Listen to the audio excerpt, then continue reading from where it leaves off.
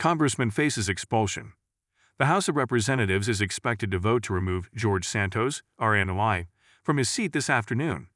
He has survived two other expulsion efforts, but is not expected to survive this one after additional reports were circulated on November 16 by the House Ethics Committee.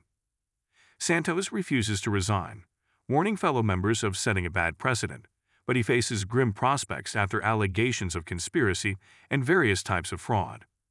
He would be the sixth congressman ever to be expelled from their seat in history. He is currently facing a federal indictment of 23 counts. Santos made waves when he flipped a Democratic seat in 2022 and almost immediately faced scrutiny over the aforementioned allegations. The remnant's response. Unfortunately, distrust is not uncommon among the populace regarding politics, media, and public leaders, which, biblically speaking, is a sign of judgment on the land. Isaiah 3:4-5. As we have written here, we should be thankful we live in a land where all men are held accountable to justice, regardless of their position.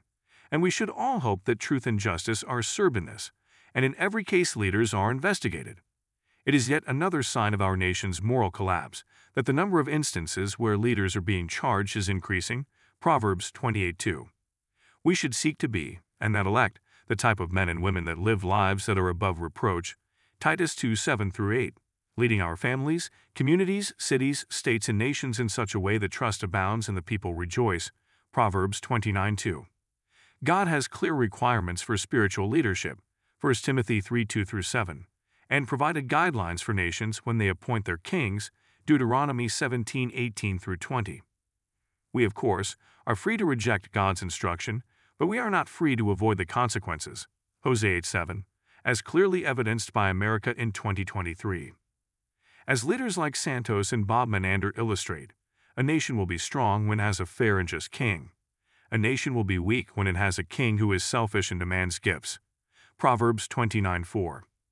While we continue to prayerfully elect and faithfully prosecute as necessary those we didn't so prayerfully elect, let us especially focus on our own leadership and conduct so that we don't manage information or share half-truths and sacrifice our good name, which is exceedingly more valuable than great riches. Proverbs 22:1. May our hearts and the hearts of our leaders be biblically informed when it comes to pursuing greatness.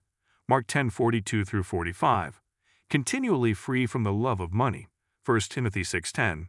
So we all lead with integrity of heart and skillfulness of hand. Psalm 78:72.